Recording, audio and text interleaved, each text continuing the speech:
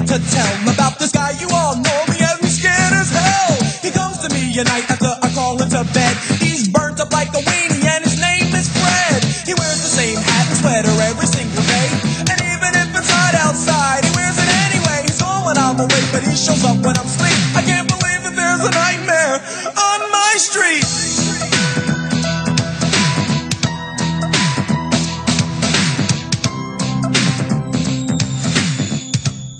Before I get started, can I just talk about how really good that the song Nightmare on My Street by DJ Jazzy Jeff and the Fresh Prince is? It's probably one of the best uses by a song of a movie soundtrack sampling. I mean, for me, it ranks right up there with Busta Rhymes' Give Me Some More that sampled Bernard Herrmann's score for Psycho. Good stuff.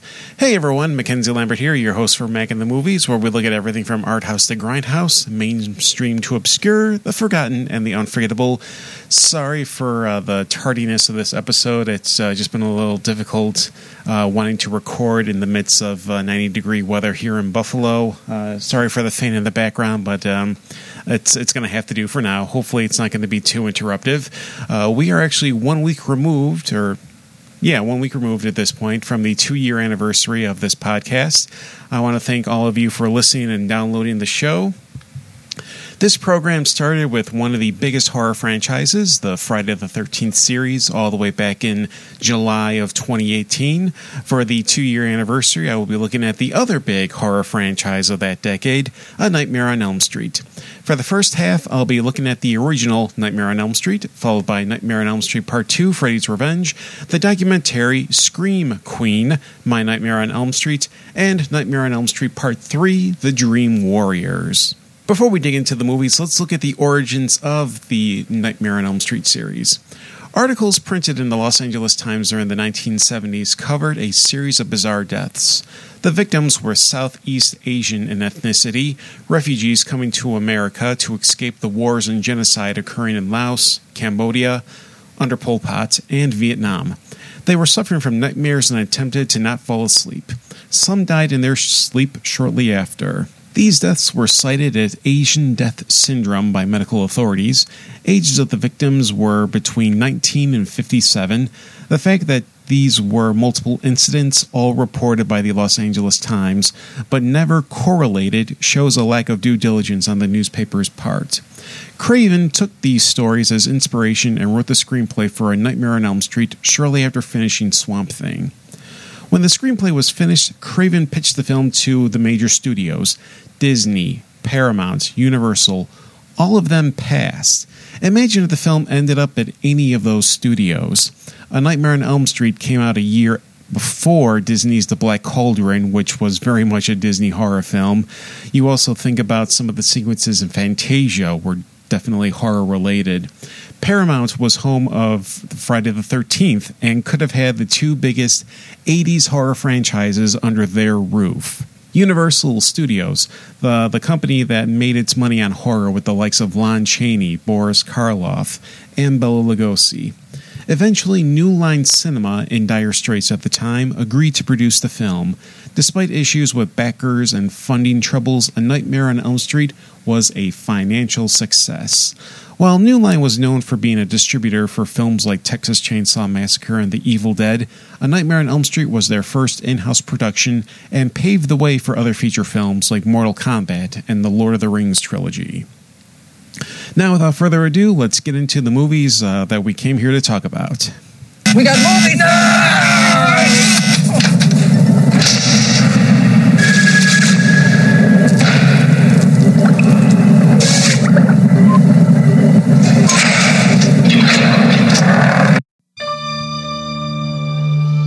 The kids of Elm Street don't know it yet, but something is coming to get them. There's something out there, isn't there?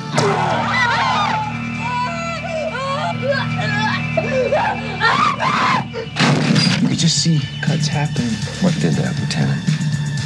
I don't know. Tina! What's the coroner got to say? He's in the jar and puking since he saw it. They're gonna kill me for sure. Did you do it? There was somebody else there. He was locked in a room with a girl who went in alive and came out in a rubber bag. No one knows where it came from or who it will visit next. Nancy? There's something wrong with you. You're imagining things. Nightmare on Elm Street. Do you believe in the boogeyman? No. Whatever you do, don't fall asleep.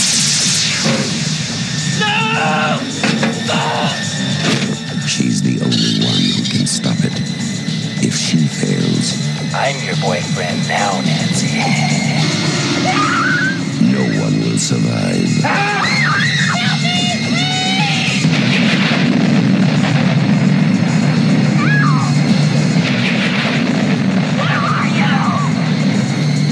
From Wes Craven, director of The Hills Have Eyes and Last House on the Left, a new masterpiece in fantasy terror, Nightmare on Elm Street. A Nightmare on Elm Street opens with Tina Gray, a young girl being terrorized by a shadowy figure in a boiler room. The man apparently has claws for fingers. She wakes up to find slashes on her nightgown. Tina's friends, Nancy, Glenn, and Rod, try to console her. They plan to spend the night together to keep Tina company. During the night, Tina is attacked in her dreams by the same shadowy figure. As she struggles in her sleep, Rod is awakened and tries to wake her up. He is knocked to the floor as Tina is slashed and dragged up the wall and to the middle of the ceiling. Nancy and Glenn enter the room, but Tina is dead and Rod is missing. In the aftermath of Tina's death, Nancy, Glenn, and Rod talk about their own nightmares. They come to realize all four of them have very similar nightmares with the same person. A burned man with a hat, a green and red sweater, and claws. Even more suspicious is the attitude of the parents towards their dreams. A Nightmare on Elm Street was made on a low budget of less than $2 million and went on to gross $57 million at the box office, saving New Line Cinema in the process. This would give New Line the reputation of being the house that Freddy built. The 80s were becoming a big era for horror, filled with memorable characters that recall the classic Universal monsters. Instead of Frankenstein or the Wolfman, you had Jason Voorhees, Freddy Krueger, Michael Myers, and Herbert West. Horror was lacking the trait of character, and now it was back in spades. The character of Freddy went through a change in the pre-production. Originally, he was a child molester. This makes sense given the rape-like nature of Tina's death and Freddy stalking Nancy from underwater in a bathtub. But he was changed to a child murderer due to high-profile incidents of child molestations reported in the media at the time. That plot element would make its way into the Nightmare on Elm Street remake. Freddy was properly built up. He was hidden in shadow, and there was a lot left to the imagination. When he's seen behind the wall, a simple effect pulled off by spandex, it's legitimately scary. Here in the first film, he's actually played as a serious, threatening character, similar to the original Evil Dead, before both franchises kind of went into a humorous direction. If you notice, Nancy is watching The Evil Dead. Not only was this due to New Line distributing The Evil Dead, but also a continuation of the tit-for-tat between Sam Raimi and Wes Craven. It all started with Raimi having used a torn Hills Have Eyes poster in The Evil Dead as a light jab at Craven. Craven would respond by using Evil Dead in this film. By the time A Nightmare on Elm Street, Wes Craven had become a regular figure in genre cinema. Last House on the Left, The Hills Have Eyes, Deadly Blessing, Swamp Thing, and Hills Have Eyes Part 2 helped make him a name.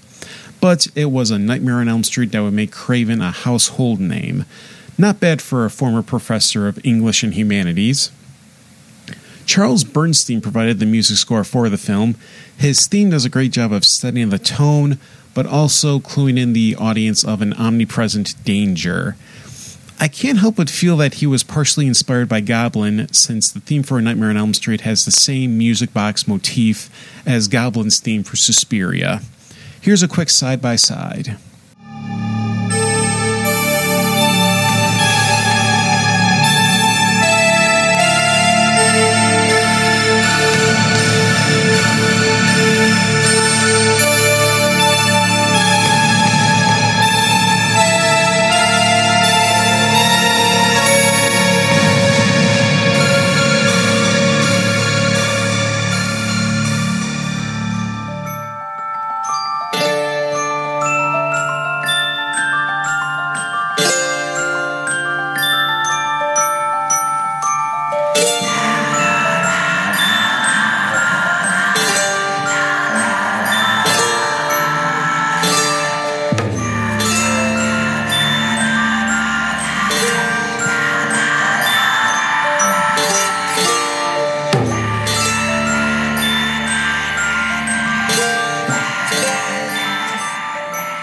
Heather Langenkamp became one of the great final girls in horror with her performance as Nancy. She ranks right up there with Ginny from Friday the 13th Part 2 and Laurie Strode from Halloween. Originally, Heather's on-screen debut would be for the Francis Ford Coppola film The Outsiders, but her scenes were deleted. She would return for later entries in the Nightmare series. Johnny Depp would make his feature film debut with A Nightmare on Elm Street. He was cast in the film because Wes's daughter thought he was dreamy.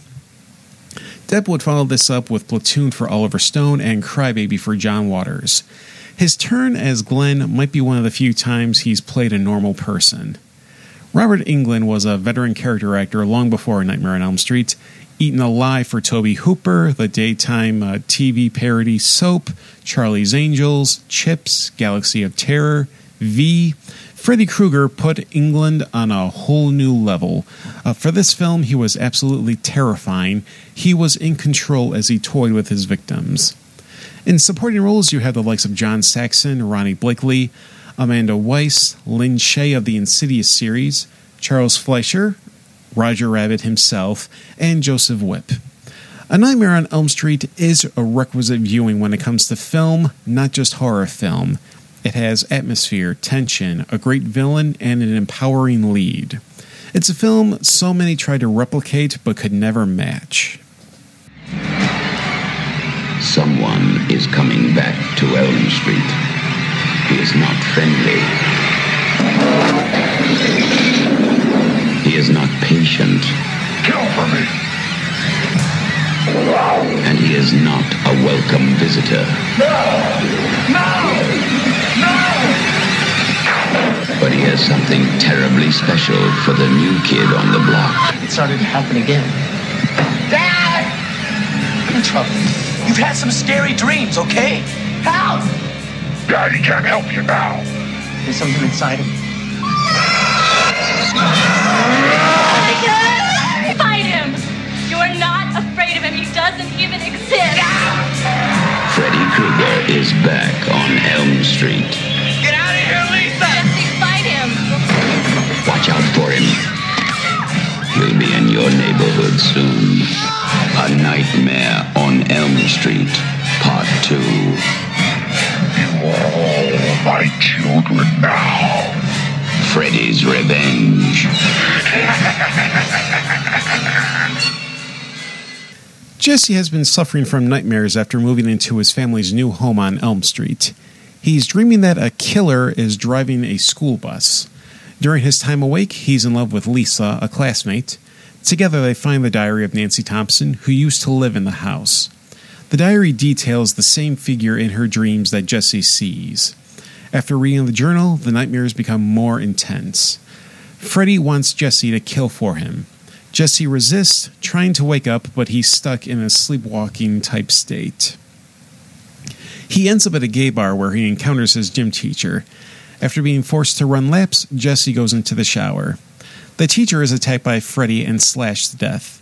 Jesse soon finds the Freddy claw on his right hand before he wakes up. He's arrested, brought home, much to the concern of his parents. It seems Jesse's fear is giving Freddy more power. A Nightmare on Elm Street Part 2, Freddy's Revenge, is a divisive film to say the least. Not unlike counterpart entries like Halloween 3, Season of the Witch, and Friday the 13th, Part 5, The New Beginning. The film tried a few new things for the franchise and for 80s horror in general. The idea of Freddy wanting someone to kill on his behalf would be revisited for the slasher crossover, Freddy vs. Jason. Jessie Walsh was the first male Scream Queen, which was ahead of its time. It was a flip on the final girl, and in a genre where female nudity was common, now we have abundance of male partial nudity. His repressed sexuality and struggling to be an open homosexual was a risky move at a time when the AIDS epidemic was occurring. Homophobia was rampant and is still present when you see comments on this film on various websites. A big part of the maligned nature of this film was that it wasn't a continuation of the previous movie as most sequels are. Nancy was only present via her diary, no John Saxon, no involvement by Wes Craven. This feels like a spin-off and less of a sequel. Freddy in this film further develops and evolves. He's not just appearing to mutilate himself and kill teens in their sleep. He has the ability to possess someone and is able to enter the awake world. His scene terrorizing the pool party was the best scene in the movie. Freddy takes on the role of Temptation, a Mephistopheles character. Director Jack Sholder previously worked for New Line Cinema with the home invasion horror Alone in the Dark. Sholder would go on to a long career in directing made-for-TV movies. Writer David Chaskin will be one of the more controversial figures with this production. We'll discuss that in the next movie reviewed on this episode. Chaskin would only have a few credits to his name. His other film of note would be The Curse, starring Will Wheaton. After Nightmare on Elm Street Part 2, lead actor Mark Patton disappeared from acting. He went into interior decorating, but has returned to acting in the past few years. Family Possessions, Amityville, Family Possessions, Amityville, Evil Never Dies, and the short film #Stop the Nightmare, where he reprised his role as Jesse. As with Chaskin, we'll talk more of Patton in the next movie. Freddy's Revenge marked the feature film debut of Kim Myers, who played Lisa, Jesse's love interest. She had a long career in television, LA Law, Key West, Walker Texas Ranger, The Pretender, and 6 Feet Under. Robert Ressler was Ron, a character that started out as antagonizing Jesse, but becomes friends with him. Ressler appeared earlier in 1985 in Weird Science before Freddy's Revenge. He would go on to be a regular on the mid-90s sci-fi show Babylon 5. Robert Englund returns as Freddy Krueger, but he almost didn't. Producer Robert Shea wanted Freddy to be played by a masked extra. When they realized that the extra didn't have the intricacies Englund brought to the role, Englund was brought in for the film. Although one shot of the extra remains in the final film in the infamous shower scene. In supporting roles, you have Clu Gulager from Return of the Living Dead, Hope Lang of the original Death Wish with Charles Bronson, Marshall Bell of Starship Troopers, and Lyman Ward of Ferris Bueller's Day Off. Contrary to frequent opinion on the internet, Freddy's Revenge is not as bad as many make it out to be. It's a modest attempt to tell a different story in the world of A Nightmare on Elm Street. The film plays with the tropes and cliches of the horror genre. Give it a rewatch as a spin-off and not a direct sequel. In the midst of the 1980s, no one was scarier than Freddy Krueger. I love Nightmare on Elm Street. Yeah, I was obsessed, loving Freddy Krueger, loving A Nightmare on Elm Street. But Part 2 came along, and it was just a strange movie. For a lot of us, Nightmare on Elm Street 2 was our introduction to, a lot of gay in that movie. It's kind of a siren song for the queer horror community. And Mark Patton's, he's a scream queen. I wake up in the middle of the first movie that I'm the lead actor in and realize that there's a gay subtext in it. It wasn't subtext, it was right there. This movie is the gayest thing, and we did Xanadu last month. Some of the circumstances around the making of this film created a lot of hurt for him. And people ask you about it, you say, no, Mark was just so gay that he ruined the movie. You know, the mainstream public, they weren't ready for a male scream queen. They couldn't articulate it. I think the word is homoerotic. That it wasn't owned as a queer film made a light shine on him that was completely inappropriate. The film that was poised to launch his career ended up destroying it. Mark Patton pretty much disappeared. He was the Greta Garbo of horror. I was not an out gay actor in Hollywood in 1985. I was a gay person, and I was living in terror. In the 1980s, to be queer was to be this sort of diseased pariah. I think, in a way, Mark Patton paid the price for that. It was on the page of the script, and I knew we were treading in there. This is not a delusion that I'm having. You filmed in one of the biggest gay bars in Los Angeles. Oh, well, was that a gay bar? Yeah. Oh, my God, yes. Yeah, you can play with it all you want. I wanted to be a movie star. This movie destroyed it. That's what made him go a little crazy. The movie was 30 years ago, and you're still pissed off at Dave Chaskin. You've been lying for 30 years about this. Yeah, I never wrote, he screams like a woman. If you don't think that this is all interconnected, then you need to do your math again.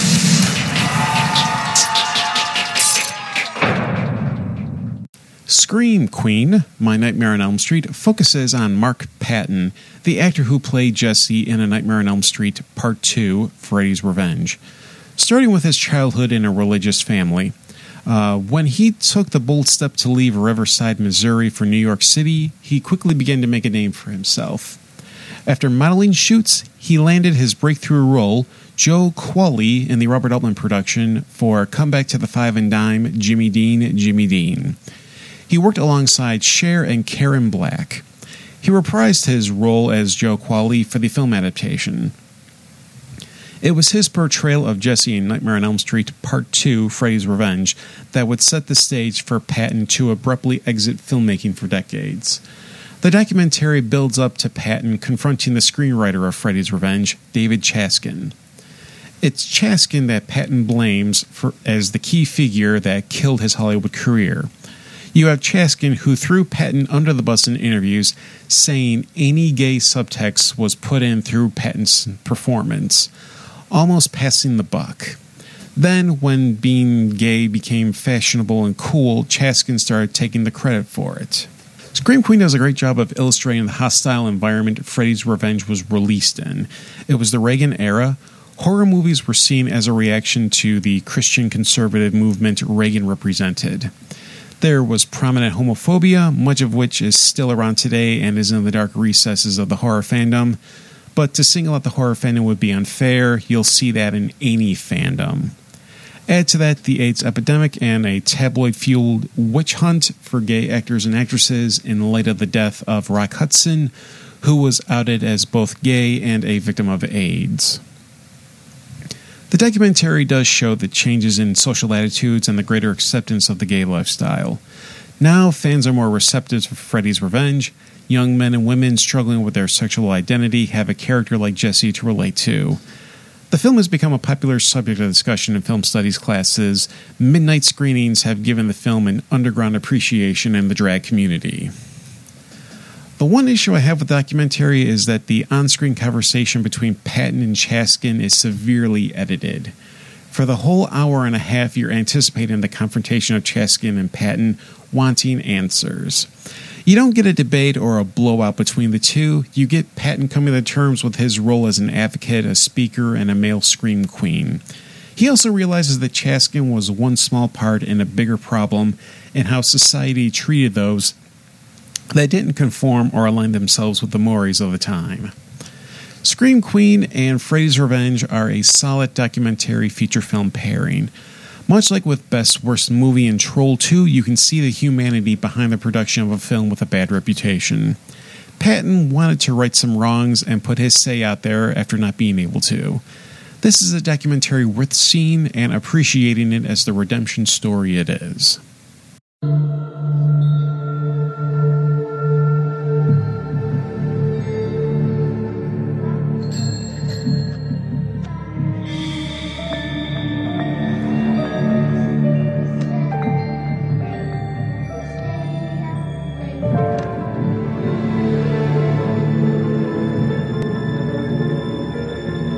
I know who's trying to kill you.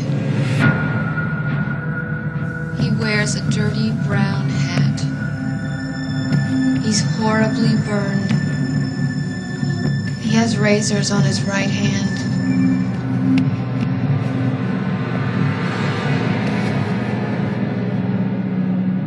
Man of my dreams. He's real, isn't he? He's real. Let go of him, you bastard.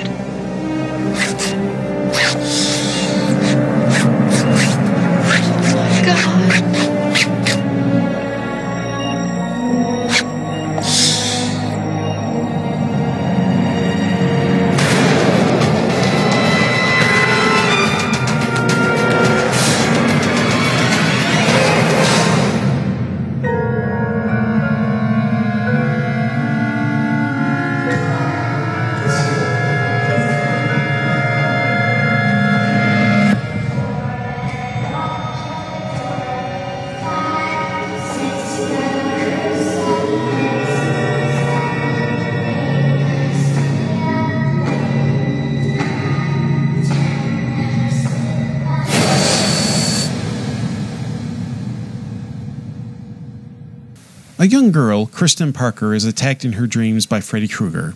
She wakes up only to find she is still asleep and is ambushed by Freddy. He manages to slash her wrist with a razor. Her mother interprets this as a suicide attempt and has her committed to the Weston Hills Psychiatric Hospital and under the care of Dr. Gordon. When the orderlies try to sedate her, she resists. Only when Nancy Thompson arrives and recites the Freddy rhyme, Kristen calms down. Nancy meets the other patients of Dr. Gordon. There's Philip, Kincaid, Jennifer, Will, Taryn, and Joey. One night, Freddy attacks Kristen. Somehow, Kristen was able to pull Nancy into her dreams, and both are able to escape Freddy. Later on, Freddy kills both Philip and Jennifer. The others aren't quick to trust Nancy until she tells them they share the same nightmare, Freddy Krueger. Despite being the third entry in the series, many consider this to be the true Nightmare on Elm Street Part 2. Dream Warriors continues with characters from the previous films, as well as introducing new characters. Plus, you have Wes Craven back as an executive producer, along with returning cast members Heather Langenkamp, Robert Englund, and John Saxon. So all the elements are in place.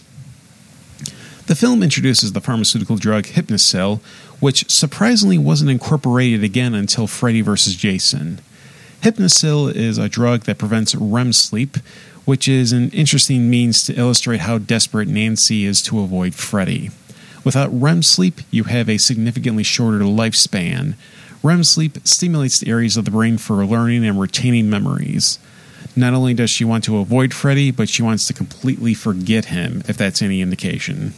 Interesting enough, before the script was started by Craven and co-writer Bruce Wagner, both John Saxon and Robert Englund came up with their own scripts. Saxon's was more of a prequel, with Freddy being framed for the child murders and wrongfully lynched by the parents.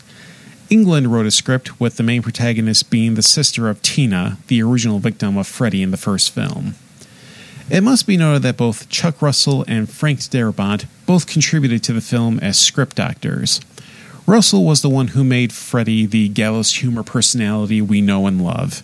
Here is where he has the one-liners and the memorable deaths. Jennifer rammed into the TV. Philip has his tendons pulled out and uses puppet strings. Both would later work together for the Blob remake. Chuck Russell started as a producer before becoming a director and collaborator with Frank Darabont. Russell and Darabont began to work together after Russell saw a spec script Darabont wrote for MASH. Russell would direct the Blob remake in addition to The Mask with Jim Carrey. Frank Darabont grew into a success of his own, thanks in no small part to his great adaptations of Stephen King stories, Shawshank Redemption, The Green Mile, and The Mist. Kevin Yeager and Mark Shostrom have worked on the effects for this film and for previous Nightmare on Elm Street entries. Sorry I didn't bring them up earlier. Yeager designed the look of Freddy. He would later be responsible for the animatronic Crypt Keeper for the Tales from the Crypt series. Shostrom would do makeup for Evil Dead 2, Dick Tracy, among other films. Angelo Badalamenti provided the music score, but the film does feature some of Charles Bernstein's work as well. We previously heard Badalamenti on City of Lost Children. He manages to catch the tone of the film and adds to the lighter nature of it. Heather Langenkamp returns as Nancy, and you can see her as a weathered hero. She's had her battle with Freddy, and she's all the more willing to teach others the skills she's learned. Robert Englund is back. He gives so much more personality as Freddy here. This is the Freddy that becomes the pop culture anti-hero that he is. John Saxon returns for a brief but great extended cameo as Nancy's father. Patricia Arquette as Kristen and Lawrence Fishburne as Max the Orderly stand out among the supporting cast. Nightmare on Elm Street 3, The Dream Warriors, is a highlight of 80s horror. It's rightfully hailed as the best of the series because I thoroughly enjoyed this film. After this, I have expectations that the rest of the series might not be able to meet. Well, we'll see. This one is a must-watch. And that wraps up this episode of the first half of Nightmare on Elm Street. Next time, I'll be taking a look at Part 4, The Dream Master, Part 5, The Dream Child, Part 6, Freddy's Dead, The Final Nightmare, and Wes Craven's New Nightmare. If you enjoyed this program and want to see it grow, consider a one-time donation via Venmo, Cash App, or PayPal. I have a Subscribe Star that you can join and help guide the creative direction of the show, starting at $1.99 a month. You can find me on Facebook, Twitter, and Instagram. I no longer have YouTube. After someone false copyright claimed my episode of Petrifying Bijou for using a public domain film, I moved to BitChute. I'm slowly uploading my previous content as well as new. Link to everything in the description below. I will have Theater of Blood starring Vincent Price up this Friday, July 24th. Until next time, this is Mackenzie Lambert for Making the Movies. Take care and stay safe.